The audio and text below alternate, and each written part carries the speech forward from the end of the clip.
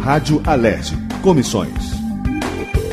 Representantes de comissões da Assembleia Legislativa do Rio visitaram nesta terça-feira, 30 de junho, o Hospital Municipal Souza Aguiar, no centro da capital.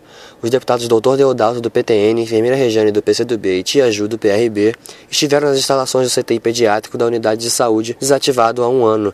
Na visita, conversaram com a diretoria do hospital, cobraram o planejamento da gestão hospitalar e afirmaram que vão marcar uma reunião com a Secretaria Municipal de Saúde para agilizar a reabertura do centro. Profissionais da saúde e integrantes da comissão do setor da Alerj, os deputados Dr. Deodalto e enfermeira Regiane frisaram a necessidade dos 6 leitos que funcionavam no CTI. Apesar de apostar na privatização do centro de tratamento, Regiane lembrou que a legislação municipal não permite que organizações sociais atuem em unidades existentes. O nosso objetivo é que essa unidade, esse CTI, volte a funcionar. Crianças estão morrendo. Nós estamos levantando os números de óbitos de um ano para trás. Nós estamos levantando aonde essas crianças estão sendo atendidas e nós estamos cruzando esses dados para que realmente a gente consiga abrir essa unidade de saúde. Presidente da Comissão de Assuntos da Criança, Adolescente e Idoso, a deputada Tia Ju cobrou propostas concretas para buscar uma solução rápida para o impasse no atendimento das crianças.